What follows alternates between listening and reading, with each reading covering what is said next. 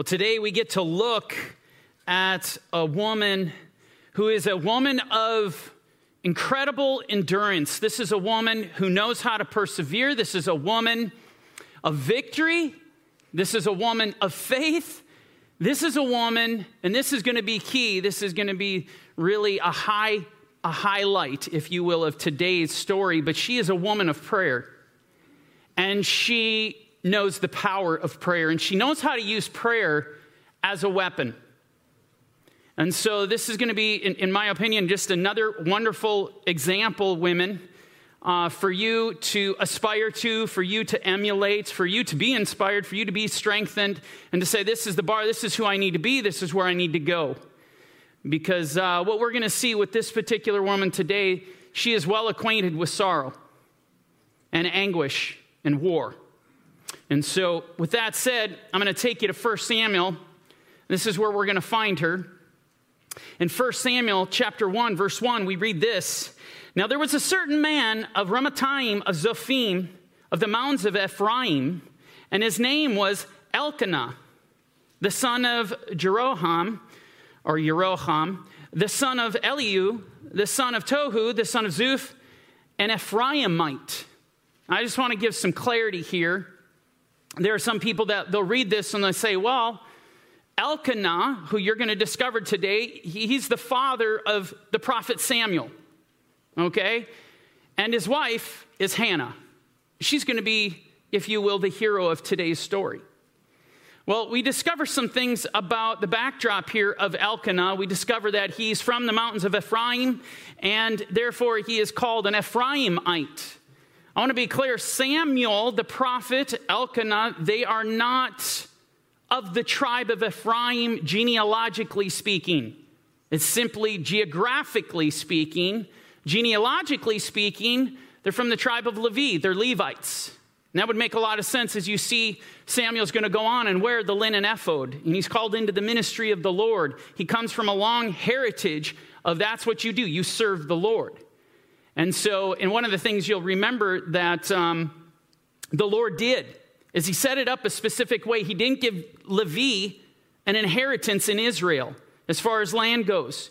He scattered them. There's 48 cities total. 6 of them were cities of refuge. And the 42 cities, they'd be scattered throughout. And the Levites got specific cities. And it's interesting, it divvied out between Kohath and Merari and Gershon, the 3 sons of Levi, and Elkanah's of the descendant of Kohath. And that's important because Kohath kind of split off. You had Moses and Aaron, and obviously Aaron's descendants, literally his physical descendants, he was from Kohath. He would split off to the high priesthood, and then the rest of Kohath would serve, and they would go and serve in the ministry, moving the holy things of the Lord when the tabernacle was moving.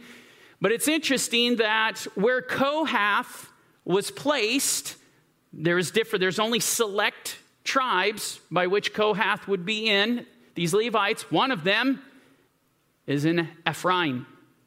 And so there's a lot of backdrop here, if you will. But let's get to the main cut of the story here, verse 2. This is what we read. Elkanah had 2 wives. The name of one was Hannah, and the name of the other was Peninnah. Now listen to this. Peninnah had children, but Hannah had no children. Right on the front end here, we're confronted with a stark contrast between Hannah and Peninnah. And this is huge because this is going to carry out throughout the entire narrative of the story. It's all going to be built upon this issue. Hannah has no children, but Peninnah does. And what we're going to see as we get deeper into the story, we're actually going to realize that there's more contrast here than just that. We're going to see Hannah is a woman of beautiful character. Hannah's a woman who follows the Lord. Hannah's a woman who displays faith. While Peninnah, not so much. And so we're going to see a lot here. And what we're confronted with, I want you to take this in because this is a theme. This is a narrative that carries throughout Scripture. In other words, we get this contrast over and over of 2 women in Scripture with a stark contrast between the two. I'll give you some examples. Sarah and Hagar. married to the same man. Couldn't be more different. Sarah, free woman. Hagar, she's a slave. Sarah gives birth to the son, to Abraham, by promise. It was supernatural. It was miraculous. Hagar gives birth according to the flesh. And then eventually Sarah says, you know what? Cast out the bondwoman and her son. Not going to be heir with my son, namely Isaac. And so here you have these two women. And we can continue. I'll give you another example. Here you got Ruth and Orpah. Sisters-in-law, both Moabites, married Jews, they married Jewish brothers. Both of them die. And it's interesting, Naomi tells them, go home. Go back to your people. Ruth says, I'm not doing it. Your people shall be my people. Your God will be my God. Orpah, she goes back to her people. She abandons ship. And it's just interesting. Both Orpah, you got to think about this when you look at the story carefully. Both Orpah and Ruth were married to husbands who worshiped the God of Israel. They were in the faith. Ruth said, I'm not leaving the faith. Even though my husband has passed on, I will not leave the faith. But Orpah says, I'm gone. Two contrasting women. Again, another story. Esther and Vashti. The king, both wives of the king. When the king calls for Vashti, she doesn't want to come. She doesn't want to submit to him. I mean, she's a rebellious woman. Esther is the exact opposite, filled with humility, integrity, and character.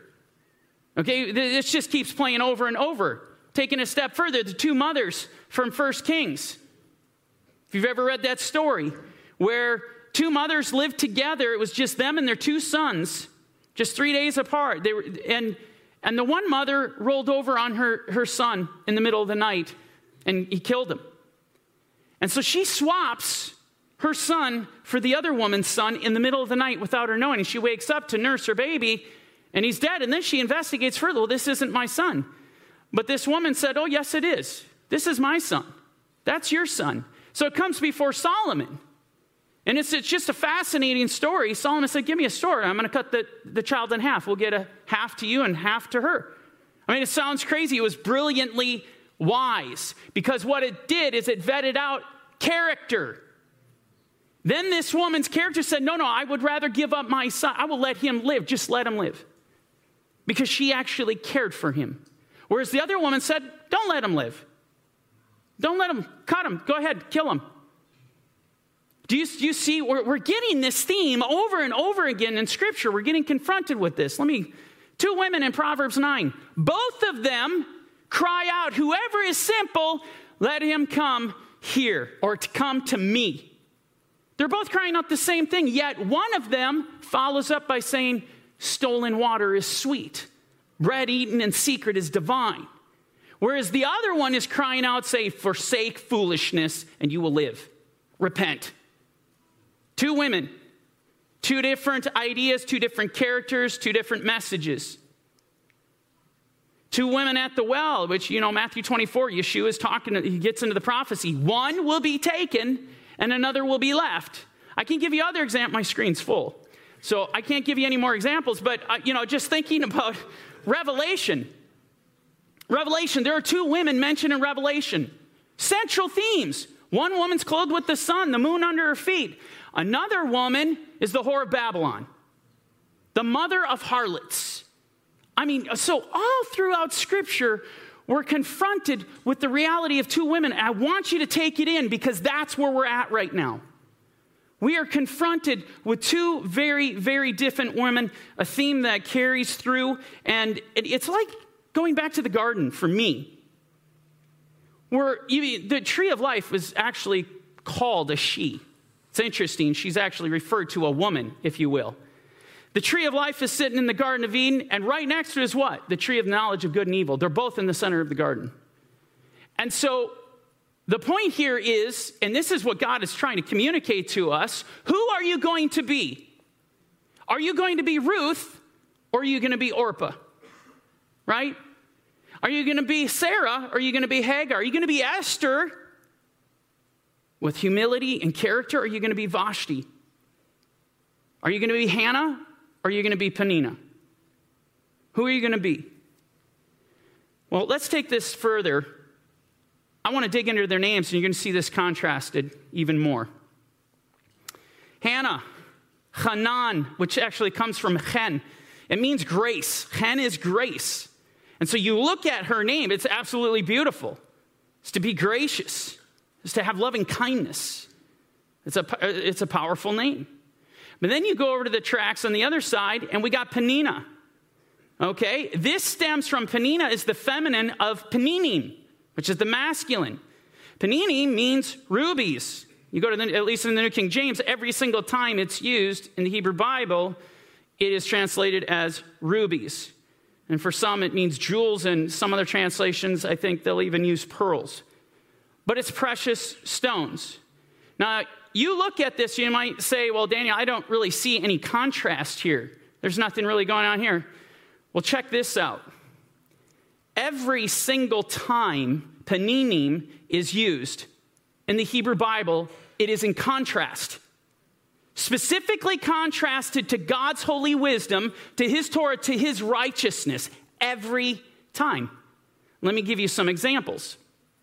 We read in Job 28:18, no mention shall be made of coral or quartz, for the price of wisdom is above Peninim, rubies. God's wisdom, God's righteousness, greater than Peninim. Let me go to Proverbs 3:15. She, meaning the Torah, his righteousness, his wisdom, is more precious than Peninim. Again, and all things you may desire cannot compare with her. Can't compare with her. Proverbs 8:11. Wisdom is better than Peninim. Same thing that we just read in Proverbs 3:15, but then we're going to come to a crescendo here. Something that has been a theme for us in this series, at least, as we go to the Proverbs 31 woman. And we look at Proverbs 31:10. Again, who can find a virtuous wife? Oh, for her worth is far above Peninim. Unreal. So as you literally looked at this, and we're talking about Hannah here, her worth is far above Peninnah. I mean, this is what we're looking at in this story right here. And so you can see the contrast is we don't even get through chapter, verse 2 here, and we're seeing a lot. Now that being said, let's move on in verse 3. The man went up from his city yearly, speaking of Elkanah. He went up from his city yearly to worship and sacrifice to the Lord of hosts in Shiloh. And I'm going to stop right there. What is Elkanah doing? What you're going to discover today is Elkanah is a righteous, God-fearing man, an amazing man. And he's going up when he's called at the appointed times during the feast. When the feast calling him, he's going up. But in here, we're told it's Shiloh or Shiloh. And that's where the tabernacle was. That's where it was originally set up. It wasn't Jerusalem. The first place was Shiloh. You can read Joshua 18. Continuing. Also, two sons of Eli, or Eli, Hophni and Phinehas, the priests of the Lord, were there. It's interesting, total side note here, but Eli's sons, Hophni and Phinehas, though they're identified as priests and they're holding the office, if you just go to the next chapter, it's interesting, they're called B'nai Belial. B'nai Belial, you should know what that means. This is sons of Belial, sons of the devil, and they do not know the Lord. I mean, that's what the text says. They do not know him.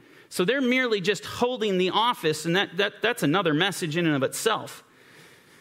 And whenever the time came for Elkanah to make an offering, he would give portions to Peninnah, his wife, and to all her sons and daughters. Oh, but listen to this. But to Hannah, he would give a double portion. Mana achat apayim in the Hebrew. And in the Hebrew, if you're to translate it, a lot of Hebrew scholars will translate it in the following way. One portion of two faces. And some translators will say one choice portion. Regardless of how you want to translate this, one thing is certain. This is a unique and special portion for her. Why? Well, the very next thing that is said is because he loved her. He loved Hannah. Now, what I'm about to tell you, I'm going to take you to the Septuagint. It's implied here in the Hebrew alone. I think we could all get there and figure it out. But the Septuagint doesn't mess around. It's more forthcoming in regard to what does it mean that he loved Hannah? This is what it means. He loved Hannah more than Peninnah. Okay? Well, wait a second. What did we just read with all those conversations in Proverbs? What did we just read? We just read this. I'll put this up here.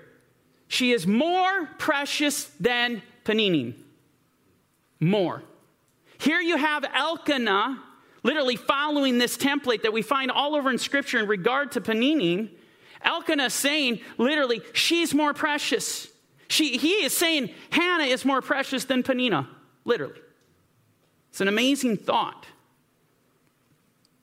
But then we read this. Although the Lord had closed her womb. Now, you will never appreciate what this means in a society that we live in today. A society that doesn't value marriage, a society that doesn't value family. In fact, we're a society that is offering our children on the altar of inconvenience. We're not about growing our families. We're about having fashionable families. Maybe one son, one daughter, that's perfect, and we're done. You cannot understand and appreciate the gravity of this statement in this generation. You have to go back to the biblical context to really be able to draw, to understand what this means. To have children was to literally gain honor amongst your peers. It was to show people would acknowledge you as being greatly blessed. It was the most coveted thing. This is what was coveted, is for you to have heritage and to have a big family. And for this statement, this tells us a lot about Elkanah and how he really feels about Hannah. See, Peninnah was bearing him heritage and children, yet he loves Hannah more than Peninnah or Peninnah. He loves her more, and she hasn't borne him nothing. There's no heritage. Do you understand the kind of love that Elkanah has for this woman? It is the very thing that Paul talks about in Ephesians 5. He loves her as Christ loves the church. That's the kind of love that we see here. It is so awesome. Now we continue in verse 6.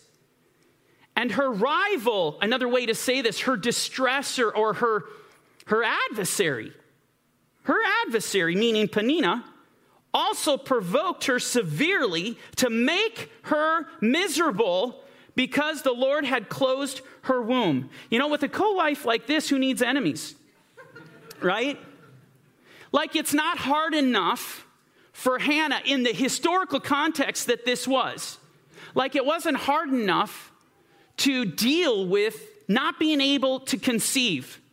One of the hardest things, even for women today, you will find one of the hardest things you will ever experience is if when you have that burning passion that you want to bear children and you can't do what God created you to do you know what that does to a woman? It breaks them. It emotionally will cast them into an abyss of total hopelessness. They feel like, what's wrong with me? Why am I broken? They feel useless, worthless. Not that it's true. It doesn't change how they feel. This is emotionally crippling. And we see that, unfortunately, Hannah is suffering from this. She is in total despair and distraught over this whole thing. And on top of that, guess what's happening? If that wasn't enough, now Peninnah is coming in to emotionally, literally pick her apart, to destroy her, to humiliate her, and scoff at her. Could you imagine, women, being in this situation? If you've ever been in this situation where Hannah was, where you were so desperate to have children and you were struggling, there was a time period maybe you're struggling, or maybe you're struggling right now, that you're trying to do it. Can you imagine? You're going through that. Now add to the fact that someone's coming in and literally dragging you through the mud, making you feel like garbage. This is a nasty situation. And you know, I look at this and all I see is devil is in the details. You remember what I said, gals? That when you're at your lowest, when you're most vulnerable, when you're most broken, get your peripherals out, get your flags up, start looking for the adversary because he's coming to take you out. He's looking for this opportunity when you're at your weakest, and he wants to come and finish the job.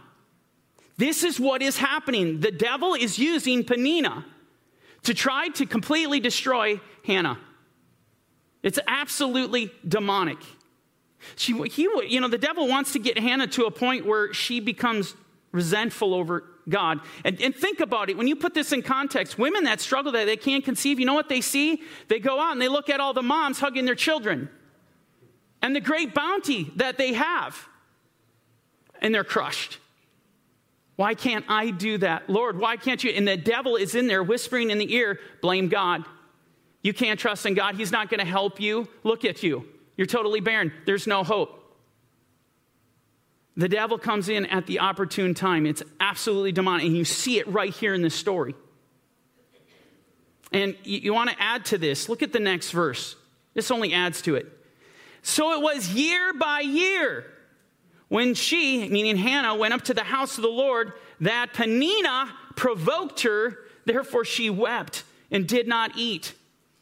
This was not, Peninnah having a bad day and coming off the rails. Oh, I'm sorry, Hannah, I shouldn't have said what I said.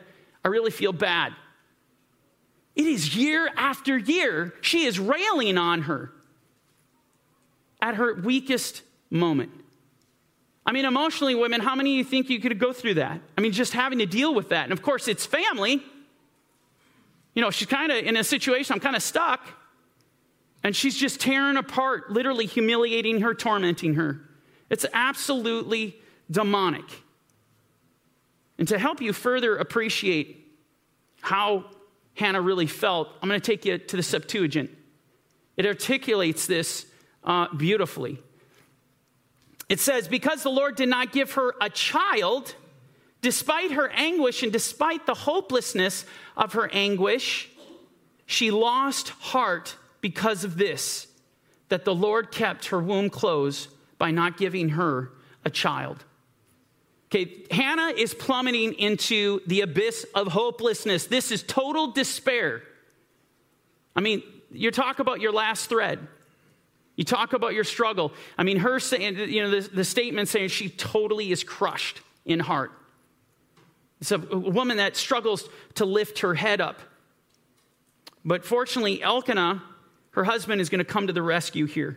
Check this out in verse 8. Then Elkanah, her husband, said to her, Hannah, why do you weep? Why do you not eat? And why is your heart grieved? Am I not better to you than 10 sons?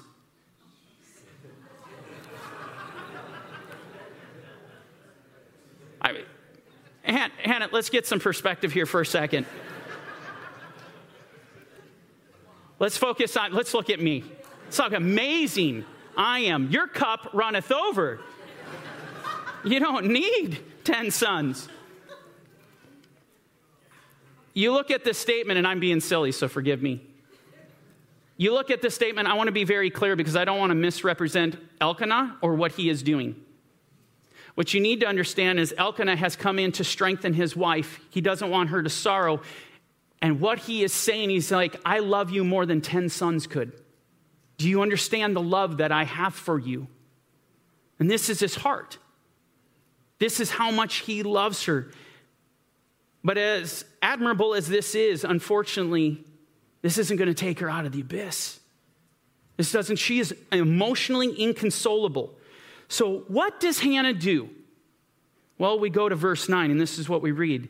So Hannah arose after they had finished eating and drinking in Shiloh. Now Eli the priest was sitting on the seat by the doorpost of the tabernacle of the Lord, verse 10, and she was in bitterness of soul, and prayed to the Lord and wept in anguish. So does Hannah respond? Now keep in mind, year after year after year, she has been drugged through the depths of despair, all the while having an accuser stand opposite of her and humiliate and ridicule her.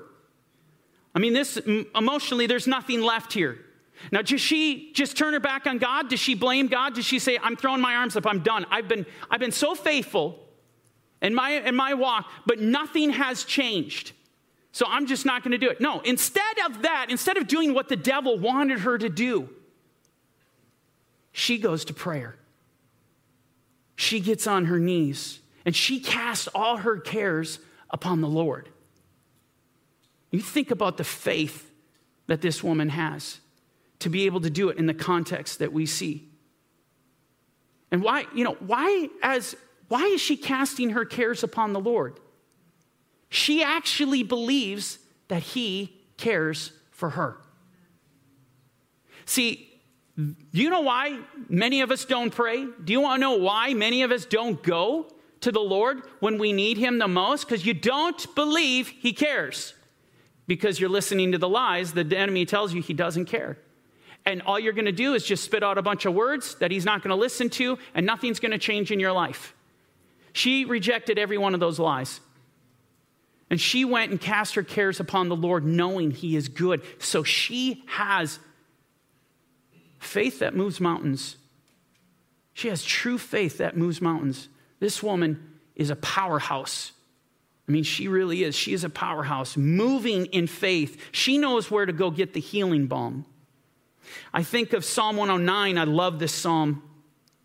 To the chief musician, a psalm of David, do not keep silent, O God of my praise, for the mouth of the wicked and the mouth of the deceitful have opened against me. They have spoken against me with a lying tongue. In other words, David's saying, my enemies have come to destroy me with their mouth. And this is exactly what Hannah has been dealing with for years. Her enemy, her adversary, destroying her with her mouth. In verse 3, they have also surrounded me with words of hatred and fought against me without a cause. In return for my love, they are my accusers. What does David do? But I give myself to prayer. They're ripping me to shreds.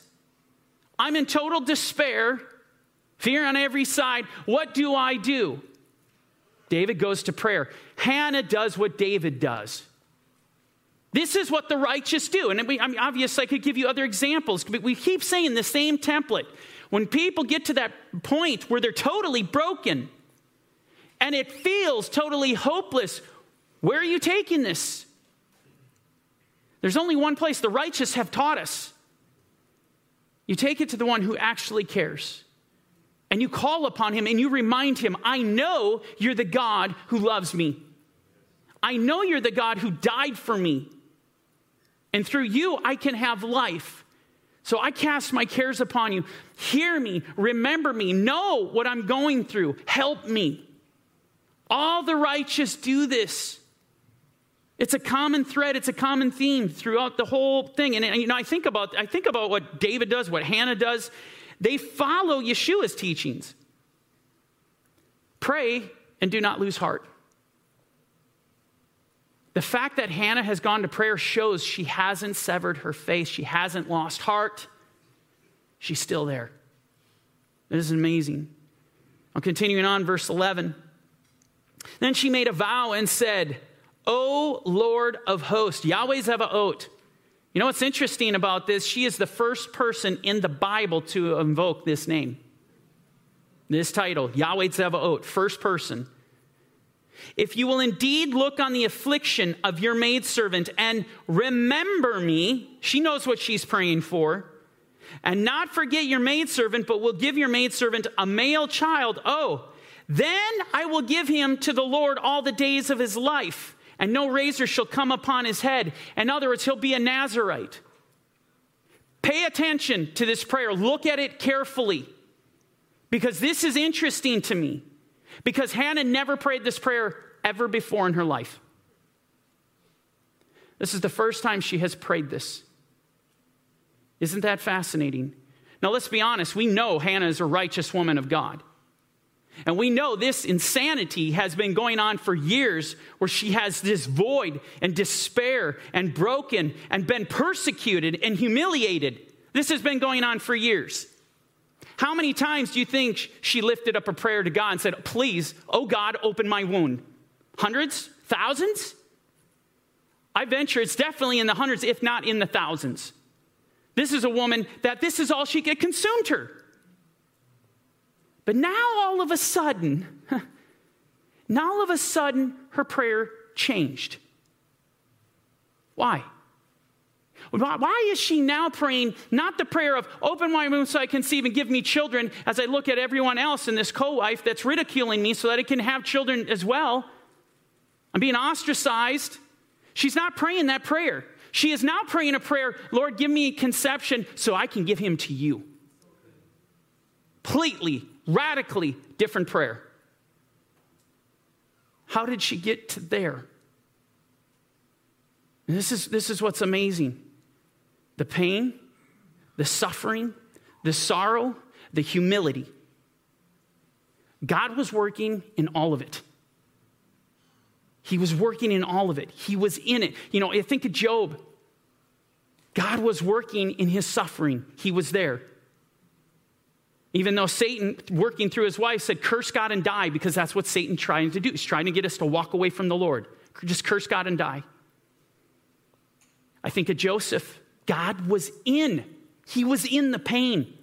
He was in the suffering. He was a part of it. It was his plan. As Joseph gets betrayed by his own brothers, literally cast in the pit. If that isn't enough, then he gets sold to Ishmaelites, to foreigners who, oh joy, you're going to bring me into Egypt only to find out I'm going to get thrown into prison wrongfully for years.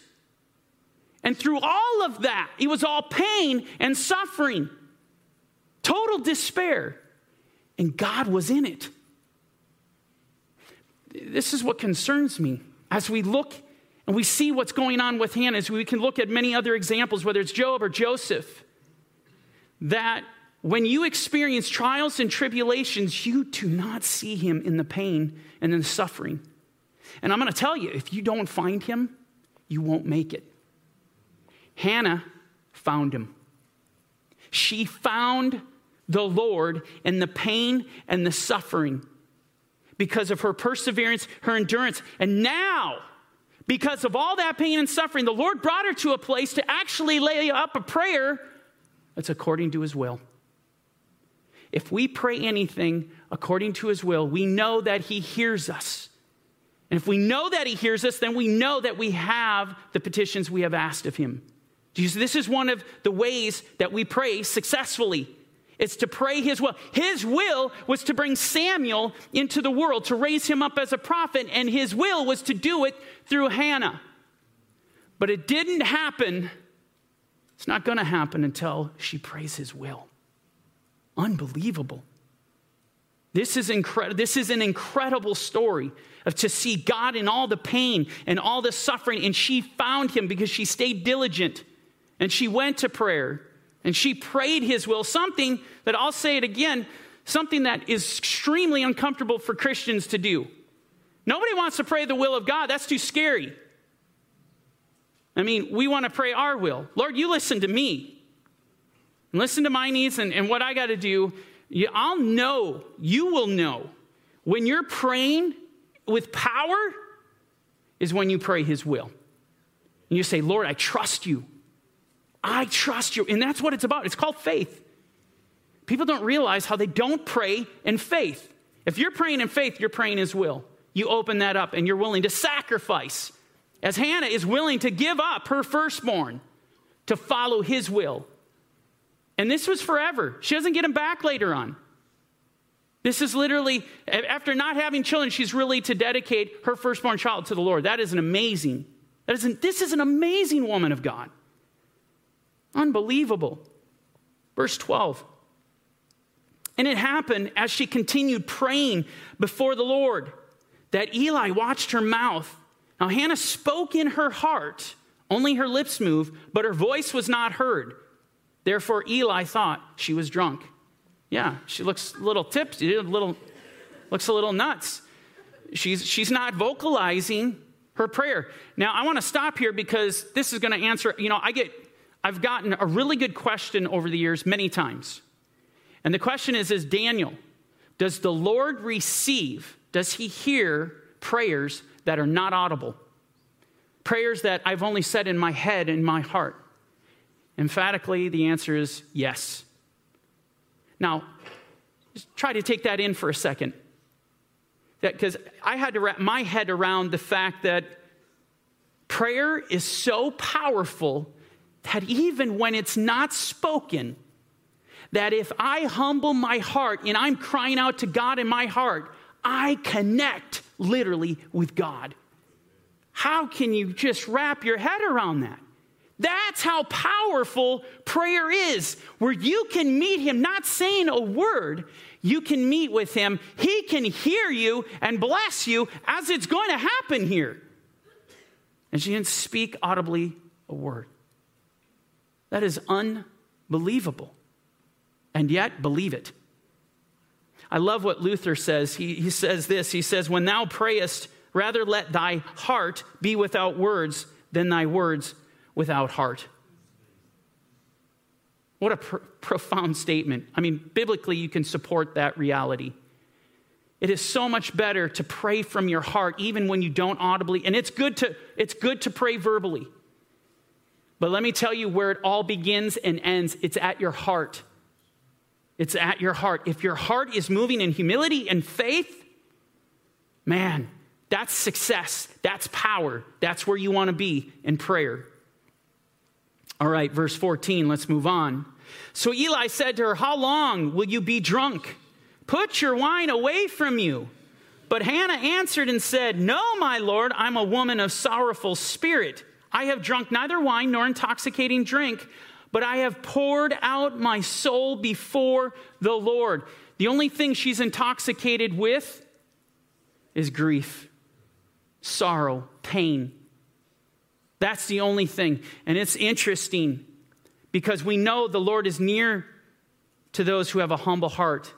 And he saves such as have a contrite spirit. Do you want the presence of God to come to you, to invite him in, to let him in as Yeshua stands at the door and knocks? It's to be in a state of total brokenness where Hannah is. And yet, not turning her back on the Lord, but running to him. Total brokenness, his strength is made perfect in our weakness. And you fight the weakness all the time. We don't want that. But that's where the power of the Holy Spirit will move. The power of the Spirit of God moves in these moments when you are so broken that you can't even lift your head, let alone your hands. And she goes on to clarify, do not consider your maidservant, and I'm going to put this up in the Hebrew, a bat Belial, a daughter of Satan. In other words, she is confirming, Eli, if I had shown up here intoxicated and came to the temple intoxicated, I would be a devilish woman, a daughter of the devil. That's what I would be. See, Ecclesiastes talks about this. Boy, when you go to the temple, you better walk prudently. And in Leviticus 10 says that if the priests want to tip a few back and they want to go in and do some serving, you know what happens? They're to be put to death. They're to be killed. See, because by those who draw near to him, he must be regarded as holy. And Eli's looking at this situation going, whoa, wicked woman, get yourself together. Right? But fortunately, she's not. And so she explains this situation. Verse 17, then Eli answered and said, go in peace, and the God of Israel grant your petition which you have asked him. And she said, let your maidservant find favor in your sight. So the woman went away and ate, and her face was no longer sad. Year after year, she's in pain, affliction, and sorrow, with insults being hurled at her, being humiliated and persecuted year after year. All of a sudden, after this prayer, where she's praying the will of God, she comes up and she's totally healed of all sorrow. That weight has been totally lifted. She knows. This is what's amazing, and that's why when you read 1 John, if we pray anything according to his will, he hears us. And if we know that he hears us, we know that we have the petitions we have asked of him. In other words, there's a confidence that comes from these warriors that use prayer as a weapon to conquer defeat, to conquer pain, to conquer depression, to conquer sorrow. And this woman knows how to wield that sword. And she has successfully been broken before the Lord, and now the Lord has heard her. She is light as a feather. She is no longer sad. This is the power of prayer. I think of Jeremiah 33, and it says, call to me, and I will answer you and show you great and mighty things which you do not know. Hannah is about to experience the power of God because she went to him, and she's about to experience something she has never known.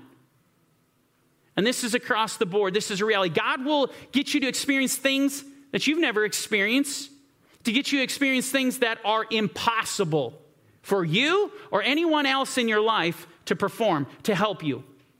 There's a lot of people in the world right now that are being given death sentences. Most of these are coming from doctors telling them there's nothing we can do. There's no hope. That's what they're saying. There's no hope. But for a radical believer, they're going, there's always hope. There's always hope. I don't care what you say, doctor. I don't care how many people you've seen died of whatever ailment that I have, and it's the same thing. I don't care. Because Yeshua's on the throne. He hasn't lost his power. If he healed when he was in his earthly ministry, he heals now. But how do we get to him? How do we get Yeshua's attention? We have to pay attention to stories like this because this is how it's done. And what's the first thing? If my people who are called by my name will humble, and this woman is broken. This woman is humbled, and she will not let go of her faith. She keeps going back to the Lord. It's called faith. She doesn't turn her back. She's not angry at him. This is what it looks like to be a woman of God, an Eshet Chayil, a woman of valor. Verse 19. Then they rose early in the morning and worshiped before the Lord and returned and came to their house at Ramah.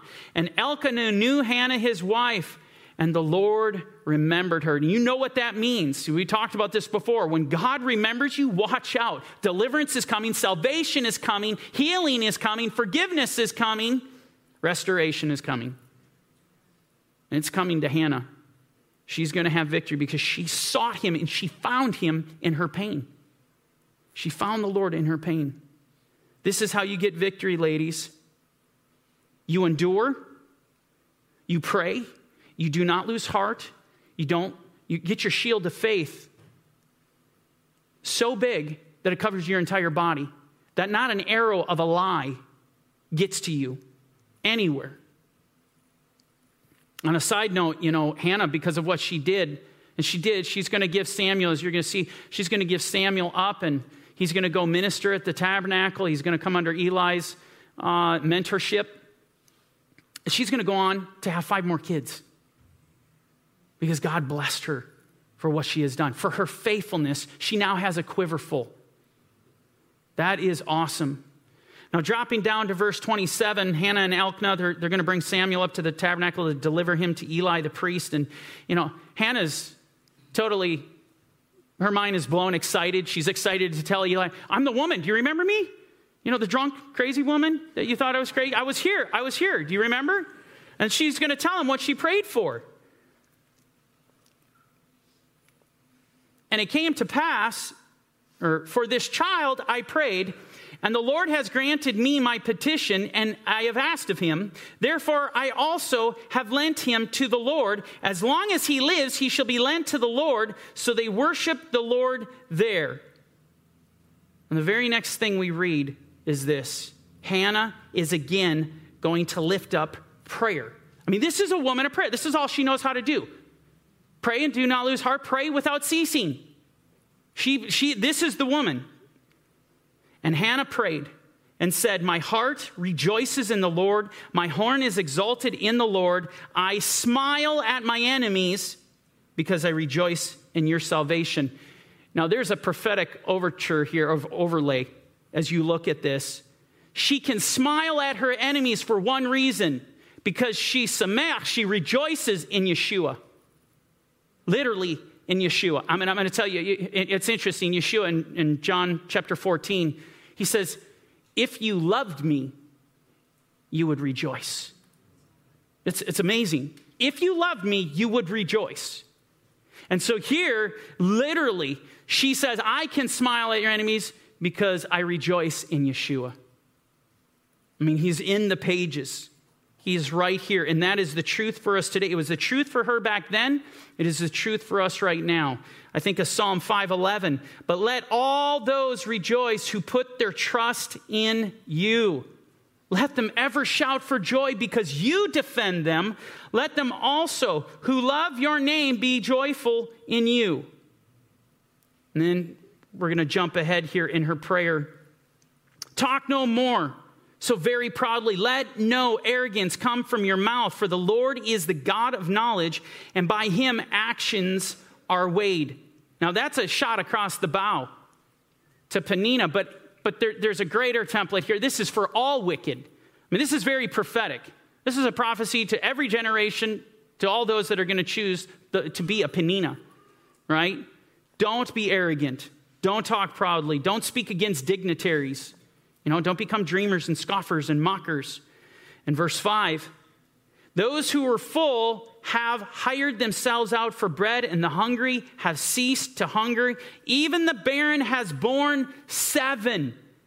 And you see what happens? See, every mountain is going to be brought low. Every valley will be exalted. Do you know what that prophecy in Isaiah 40 is talking about? It's talking about exactly what Hannah's talking about. It's talking about what Yeshua talks about over and over again in the Gospel of Luke, even as an addendum to the Beatitudes in chapter 6, that you can see that.